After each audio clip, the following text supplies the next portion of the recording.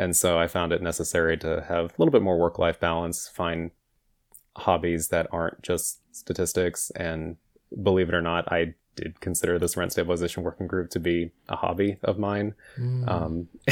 Kim, this is sick, sad hobby that you have. It was not as fun as redistricting, I will say. Redistricting was more fun, in my opinion. Redistricting was fun. We got a whole other episode to do on your redistricting experience, I guess. I would love to talk about the redistricting work group?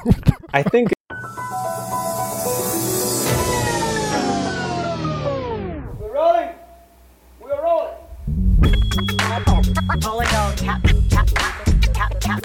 This is a real thing. Real thing.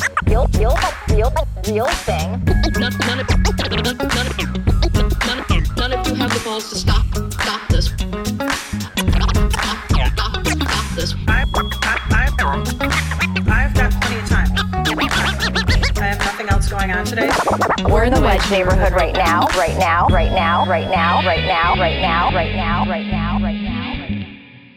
This is the Wedge Live podcast. I'm your host, John Edwards. In today's episode, it's another one about rent control.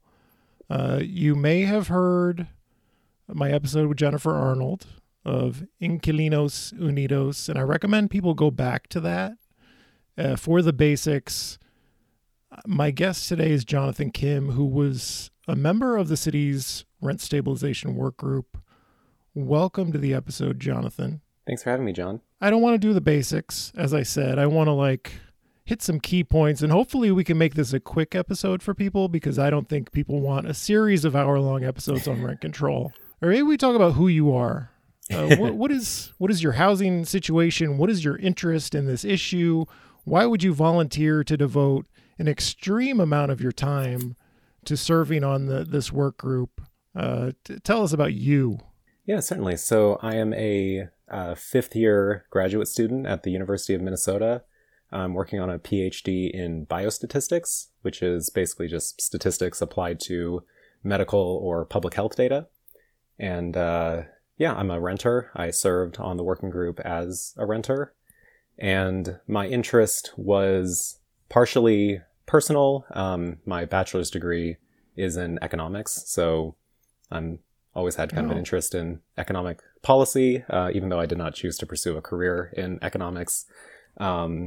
And then, I also have a passion for local government type stuff. I served on the city's redistricting group and really enjoyed that. And so it was time for me to choose another city group to serve on. So I don't do enough research on my guests. And, it's good when you end up with exactly the right person. I didn't know the whole economics thing. Oh, yeah. And you voted with the majority for the stronger policy, the 3%, and we'll get into a little more of the details. Why did you like that policy over the other one? Yeah, I mean, I guess I would say, if I came into this group not really having a super strong opinion on rent stabilization. I do think that my economics background, rent control / rent stabilization is kind of used as a canonical textbook example of regulatory policies that don't work, is typically how it's framed in most economics classes, at least Econ 101. And usually they'll draw, the crisscross supply and demand curves, and rent control is usually used as an example of what's known as a price ceiling. So can't charge above a certain level, and usually it's portrayed as this means that the market can't achieve equilibrium and there are going to be shortages and all that.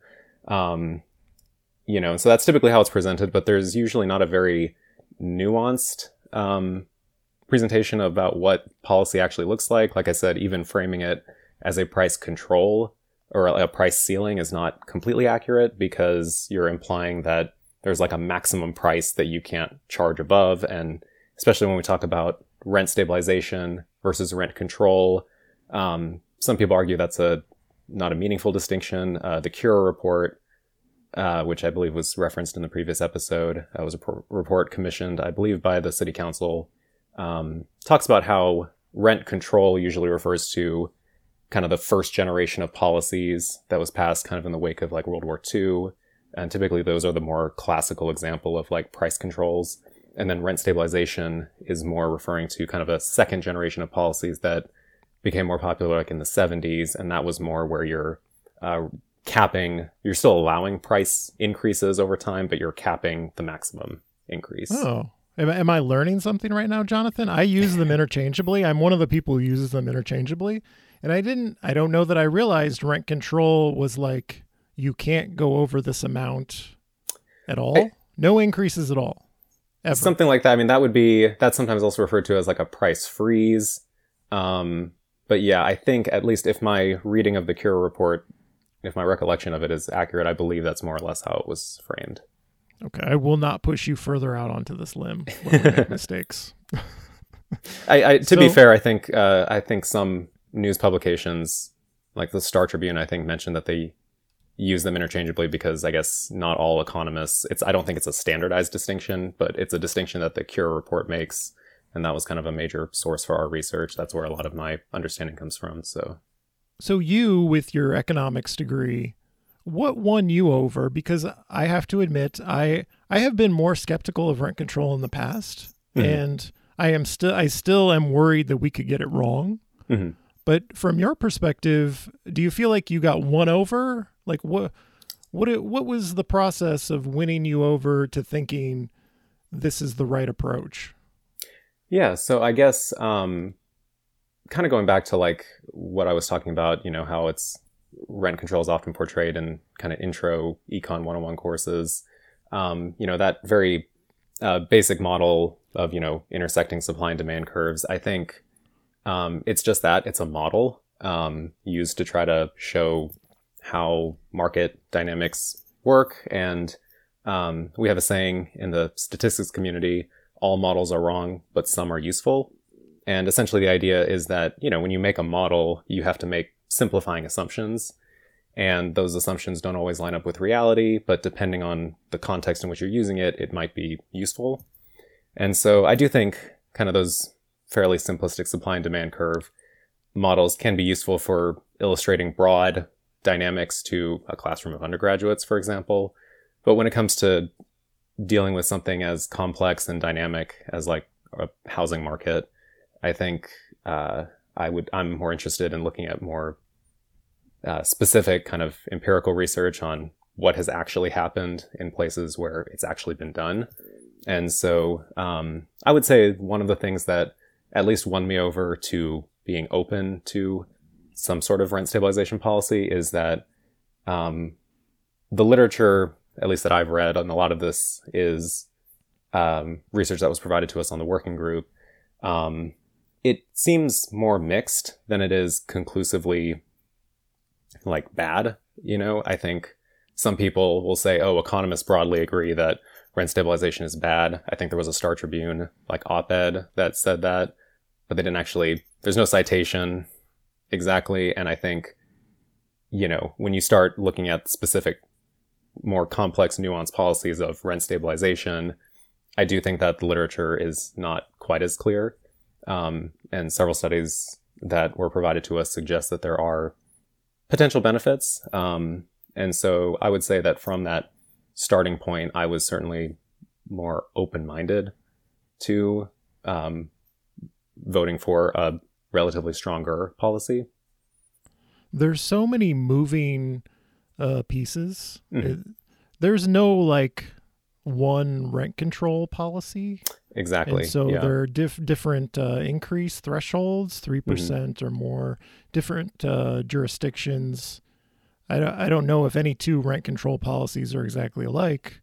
And so one of the things I'm concerned about, Jonathan, maybe you can answer this. I think I know this to be true, but do most or all rent control policies exempt new construction?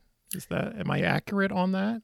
I believe that question was asked to Ed Getz, I believe is his name. He was, I believe, the primary author of the Cura study, works for the University of Minnesota.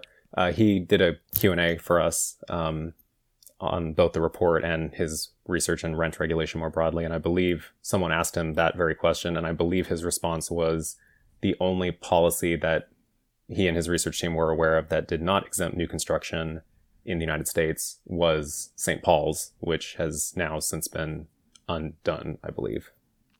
So I am concerned potentially that the policy as recommended that doesn't exempt new construction will hinder new development. And I know a lot of people have suggested that's exactly what happened in St. Paul. I don't know that enough time has passed necessarily. It's hard to judge in one place over a short period of time right after it happens. But that's something I'm worried about. Is that something you're worried about? The short answer is yes, I am. I think there's a lot of uncertainty, I think. As you say, no two policies are alike. There's a lot of moving parts. Obviously, as a statistics person, I like data, but it's also important to recognize the limitations of the data that we have. There aren't a ton of cities in the United States that have tried rent stabilization, and so I don't think we really have a clear idea of exactly how things are going to pan out. I think we can have some reasonable idea, but anyway, going back to your original question, am I concerned? Yes, I am, but ultimately I chose to vote for the stronger policy over the other policy, which I hesitate to look at that other framework, I guess we could say, that was presented, the minority report, I think, as you referred to it on your last episode, the one that got 11 votes on the working group. It's hard for me to see that as really a rent stabilization policy. It seems much closer to like an anti-rent gouging policy, just in terms of the large number of exemptions that it allows, 5 to 7% rent cap plus CPI. Right. So yeah, I think the numbers on that, the increases would be so high, I'm not even sure it qualifies as anti-rent gouging necessarily.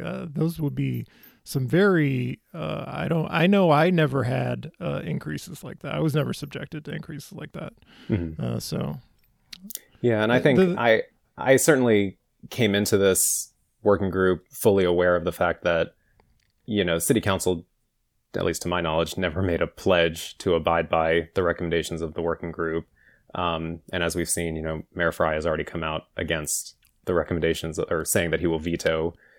So I was fully aware that it was very likely that there would be changes based on what we recommended, but I guess I would say I would prefer that the starting point for the conversation be the stronger policy over the much weaker policy. Did he ever specify exactly what his objection was? I know the 3% gets the headlines, but I don't know that 3% is should be the sticking point. 3% plus or minus a percent seems reasonable to me. Yeah, I would say, especially based on the Cure report, I know the Cure report has been misrepresented by a lot of people. I mean, I do understand that it's a very long, and some people, I think it's exciting, but I'm not normal. I only viewed the slides. That's how you get around reading in a long report. You just view the slides. Yeah. So the report, despite what people say, the report does not make any specific policy recommendations, or if it does, right. I couldn't find them. But they did, I believe, a simulation of kind of how different percent caps would affect the market, and it did not seem like a 3% cap would have particularly strong. If you view the slides, you can see they charted actual increases over 2 decades, and then they had another line which was if X policy had been enacted, and typically even the 3% line was below or was above what, history shows us typical rent increases have been. So, yeah. So I guess going back to your original question, I'm not subscribed to the Star Tribune, so that was the only article that I saw trending about his comments. So I don't know if it goes into more detail. I could not find a more specific set of objections or anything like that. So yeah, one of the benefits of being Mayor Frey is you get to say no, and you don't have to say what your idea is, because as soon as you have your own ideas and people start taking shots at you, it's one of the great advantages Mayor Frey has had, is not having to have his own ideas, just take pot shots at other people's ideas. So you signed on to the 3% with no exemptions, that whole list, that more strict version. were there things you were questionable on, but you're like, I'm going to sign on to this anyway? Maybe the lack of a exemption for new construction qualifies as that. I don't know. But are there things where you're like, I would have tweaked this a little bit, but it was good enough for me. I'm signing on to this one and not the other. Yeah, I would say the biggest concern that I had was actually about enforcement and compliance. I think that from the beginning was the thing that I think seemed the least contentious. A lot of people seem to already have made up their minds about percent caps and like various core policy components and what should or shouldn't be exempt. But I never really saw like hard battle lines being drawn in terms of how it should be enforced, or at the very least that didn't seem to be generating a lot of like, various Twitter threads I've seen of people having discussions about it. That the enforcement mechanism never seemed to be something that caught a lot of people's attention. And so I was hoping that we would get that could be the part where when I started on the working group, I was hoping that we would devote more time to really exploring the different enforcement mechanisms. And I guess I would say that my primary concern was I wanted to see a really well-enforced policy, even if it was maybe not as strong as I would like, for example, because I think if you have a really strong policy that's poorly enforced, that's not really going to do much of anything. So what is the way to enforce it? As I was channeling Lisa Goodman on the previous episode, because I can hear her voice saying, we can't do this. This is going to be really expensive, lots of staff time that we don't have. Mm-hmm. So what do you think the city should do? Well, and I wish this was one of the parts that I think was very difficult about what we were tasked to do and the resources that we were given is I feel like the discussion was primarily based on like self-monitoring enforcement, basically like having a self-certification process for landlords to self-certify, am I exempt from rent stabilization or not? Exactly what that would entail was never made clear to us. But it was, this kind of, and then having enforcement be incumbent on tenants to have to file a complaint, basically, if there was ever any non-compliance. And then it was basically that, which I think is more or less what the weaker framework calls for, that set of monitoring enforcement versus a more active form of monitoring and compliance, which is done by the city, which could either be an independent board or done within some city department. Asking for weaker enforcement just seems like, because there were some landlords, property owners on the work group, and asking for weaker enforcement just means you get away with more. That's why you would advocate for that, I think. I don't know why else you would ask for weaker enforcement.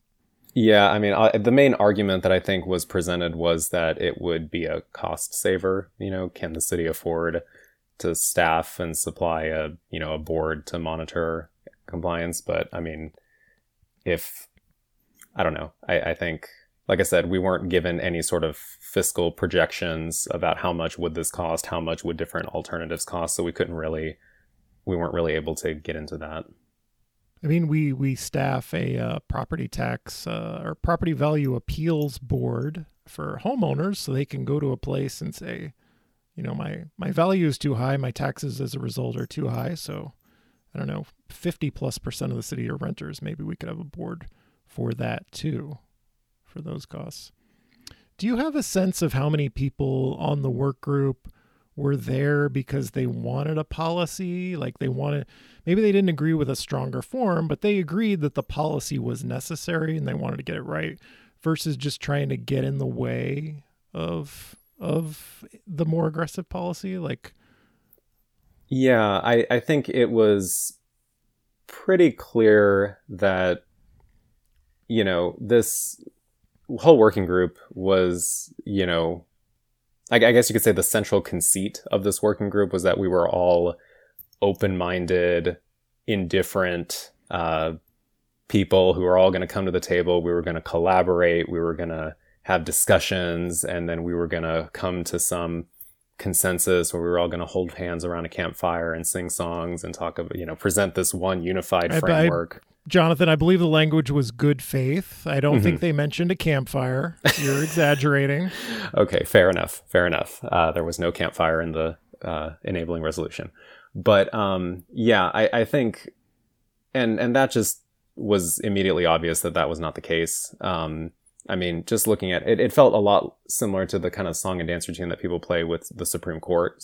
Some who still try to pretend like they are indifferent, impartial arbiters. They're just trying to interpret the Constitution.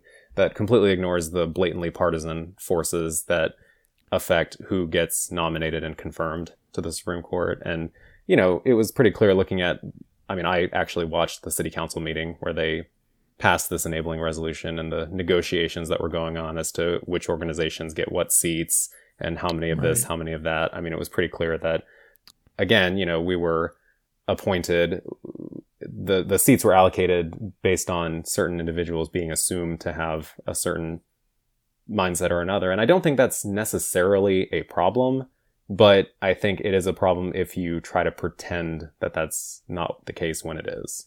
Right. I watched that meeting too, and it was basically like council member Jeremiah Ellison would be, I want to have this renter advocacy group on the panel. And Lisa Goodman was like, oh, you want that? Well, now I want the landlord lobby. I want MHA on there. I want the realtors.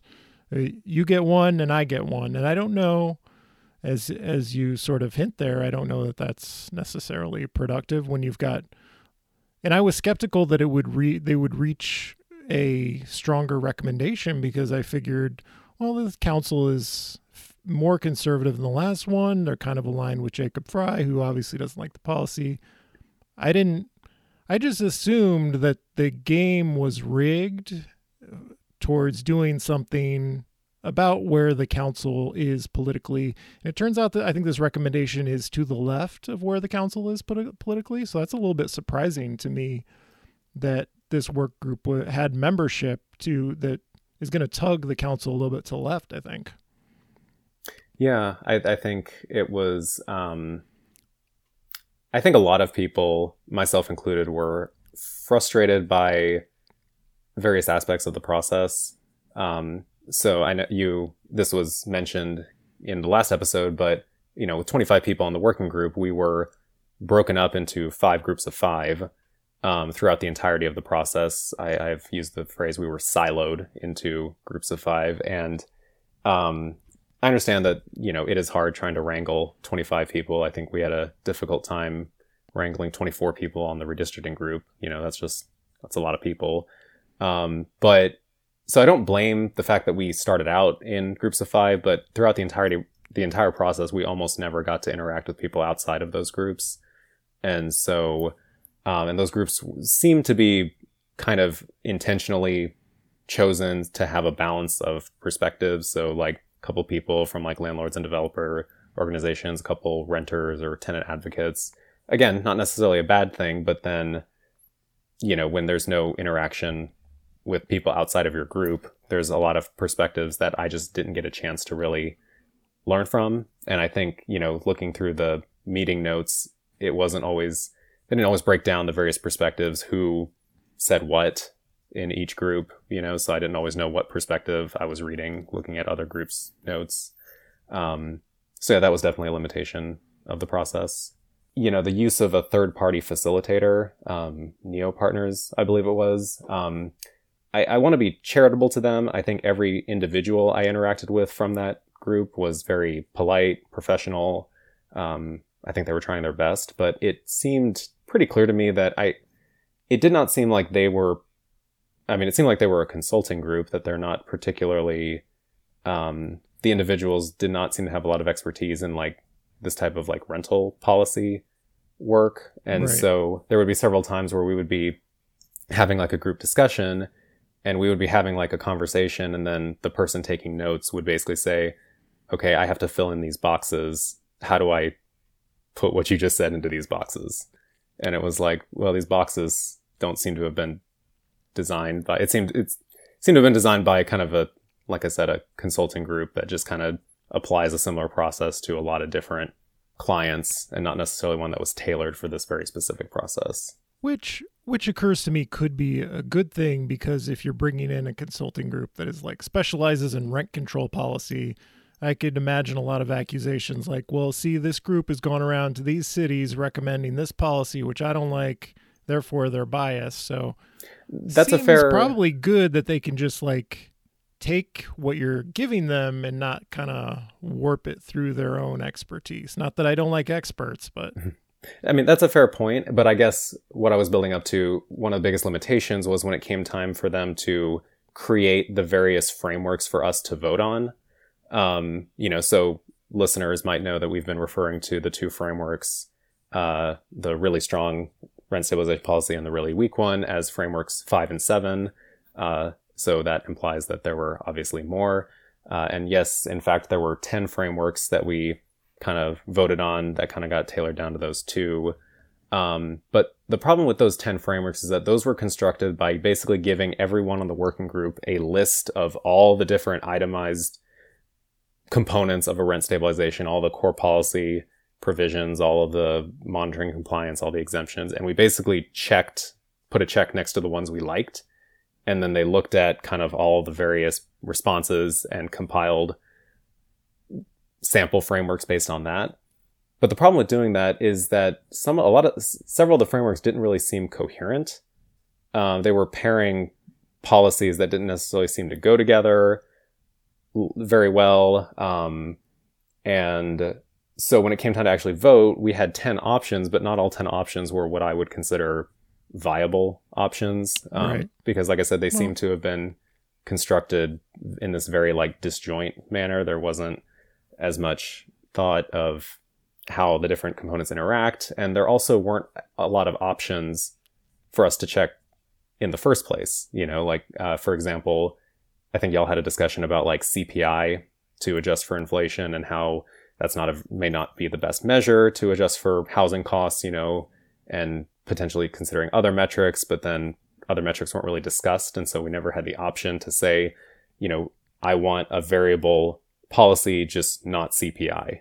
That wasn't really an option. It was, you either want a fixed cap or you want CPI. Those were kind of the only two things you can vote on. And that's just an example. There were other policies where I think there were a lot of different ways you could have supported one thing or the other thing, but we didn't have the option to express that in how we voted.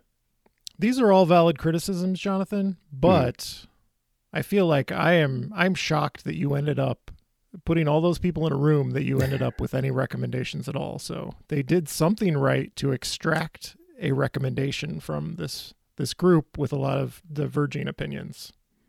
Yeah. And again, like I said, I want to be charitable to them. And you're right. I think the fact that we had anything at all is probably something to be happy with. I mean, maybe you can chalk this up to my youth and inexperience. I'm still relatively new to all of this sort of thing. So maybe... Yeah. You want things to make sense. I do. Too much an orderly mind. Sometimes you have to throw everything at the wall and see what shakes out. Throw 10 things at the wall. A lot of them don't make sense, and maybe you come up with something. You know what I learned talking to, or maybe not learned, but I came to a greater understanding talking with Jennifer Arnold, was the interaction between vacancy control, which is a phrase you hear for many years just being kind of adjacent to rent control policy discussions. And your eyes kind of glaze over and you don't know what it means. But like the importance of pairing vacancy decontrol, if that's the way you're going, with just cause eviction. If you don't have just cause eviction protections for renters, going the vacancy decontrol route just makes your rent control policy meaningless, because landlords will force tenants out, because as soon as the tenant's out, no more rent control. I can set my rents whatever I want them to be. So I think it's a really important key thing for people to keep in mind is vacancy control is necessary unless you have pretty strong just cause eviction protections. Did you want to speak to that, or are there any things like that where through this process you kind of think this is really important? I don't know. I think people are over focusing on the 3% and not these other things. Yeah. Like I said, as I mentioned before, I do think that however, whatever comes out of this, whatever the city council ends up putting forward to the ballot, I do hope people pay more attention to, like I said, monitoring and compliance. And whatever that is, I do think that is a key part of the policy that's easy to overlook. Yeah, I would also agree with that. I think just cause evictions, I mean, that was something that was mentioned a lot. That seemed to have more broad support than other policy ideas. It seemed like even people who were more skeptical of rent stabilization supported the idea of just cause eviction protections. But that also didn't get a ton of discussion. I feel like it was, and maybe it was complicated. I know in your episode, I learned this from listening to that episode about how, I guess, a judge has halted or thrown out St. Paul's attempt at just cause eviction protections. So maybe that complicated things. I don't know. And St. Paul, one of the changes they made to the rent control policy, one of the things I learned from Jennifer Arnold is the prohibition on rent control statewide, unless you enact it on the ballot, is that you also can't have just cause eviction protections. I guess that was the judge's reasoning. And so I think I had read at one point the state statute on that. And I think, if my memory serves correctly, the statute is written saying that regulations on rents is preempted unless you have the consent of the governed, people Right. voting on it basically. And so maybe just cause evictions, I wasn't specifically named, but maybe the judge's reasoning was that also counts as regulation on rents. I'm not a lawyer, so I don't know. I can't tell you. It has since become the case that St. Paul has just cause eviction protections in their new partial vacancy decontrol policy, which people can go look up on St. Paul's city website. Well, Jonathan, I think we're coming to the end. Have I forgotten anything at all? Because I wanted to keep this short, but Yes, well, I certainly did have criticisms of how I would have liked the process to have gone.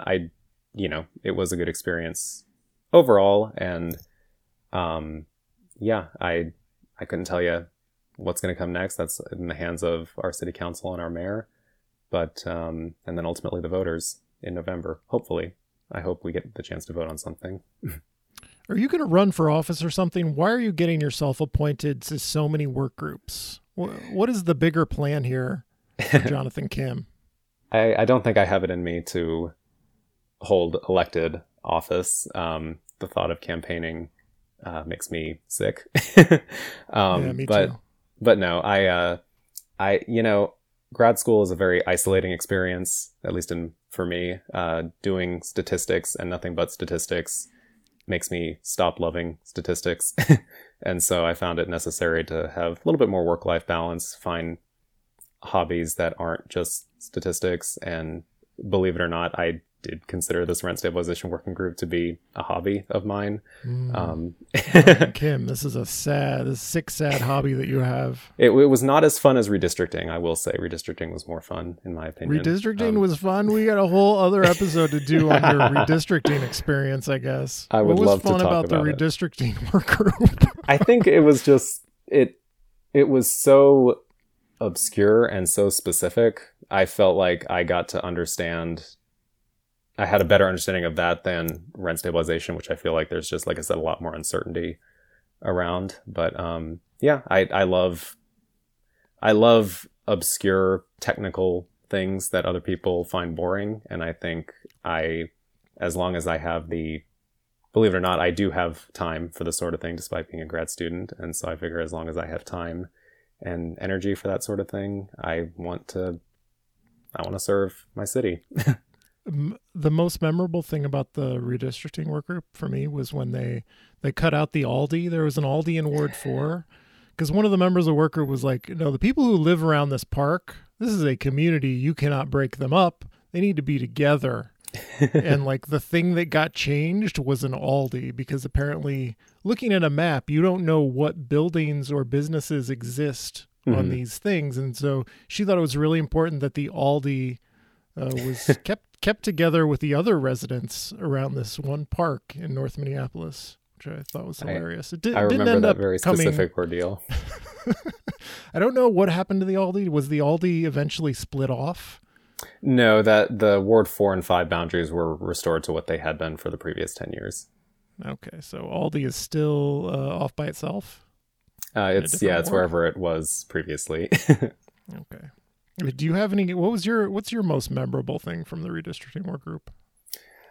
Oh gosh, I mean, I think the thing that I thought was the most funny about it, well, funny and a little, I guess, unsettling, was the Cedar Isles Dean Neighborhood Association making a very last minute push to try to change the park board map, because I guess one of their main objections was that they were being separated from their namesake lakes or something to that effect. I think it was mostly that they were actually moving they had been in Park District 4, I think they were being moved to Park District 6. But yeah, one of the reasonings they gave for why that was bad was that, Cedar Lake and Lake of the Isles would no longer be in their same district. And that was... Didn't Commissioner Forney try to pull a fast one with that? I don't remember the details exactly, but... Park Board president, I don't know if she's still Park Board president, Forney did appear to testify, as did, I can't remember his name, the attorney for the Park Board. Brian Rice. Yeah, but I think they were, officially speaking in their capacity as private citizens. Yeah, and they were speaking at the Charter Commission meeting that was officially adopting it. Very last minute push. That seemed weird. And I think the thing that made it memorable for me was that I was the one who had proposed the move in the first place. So I kept him. I'm just waiting for Cedar Isles Dean Neighborhood Association to name me public enemy number 1. Yeah, right after opposing bike lanes on Hennepin Avenue, Jonathan Kim is public enemy number 1 for Cedar Isles Dean, I think. Okay. Jonathan, this has been a pleasure to meet you and talk about rent stabilization and a little bit of redistricting. Thank you for joining me. Thank you. It's been an honor to be on a podcast that I listen to a lot. Oh, well, it's an honor to have you as a listener. Look at us. We love each other here. Yes. This has been the Wedge Live podcast. I'm your host, John Edwards. Thank you to Jonathan Kim, and thank you to all of you for listening. This is a real thing. Real thing.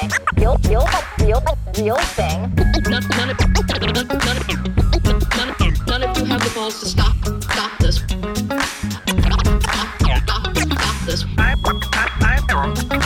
I've got plenty of time. I have nothing else going on today. We're in the Wedge neighborhood right now.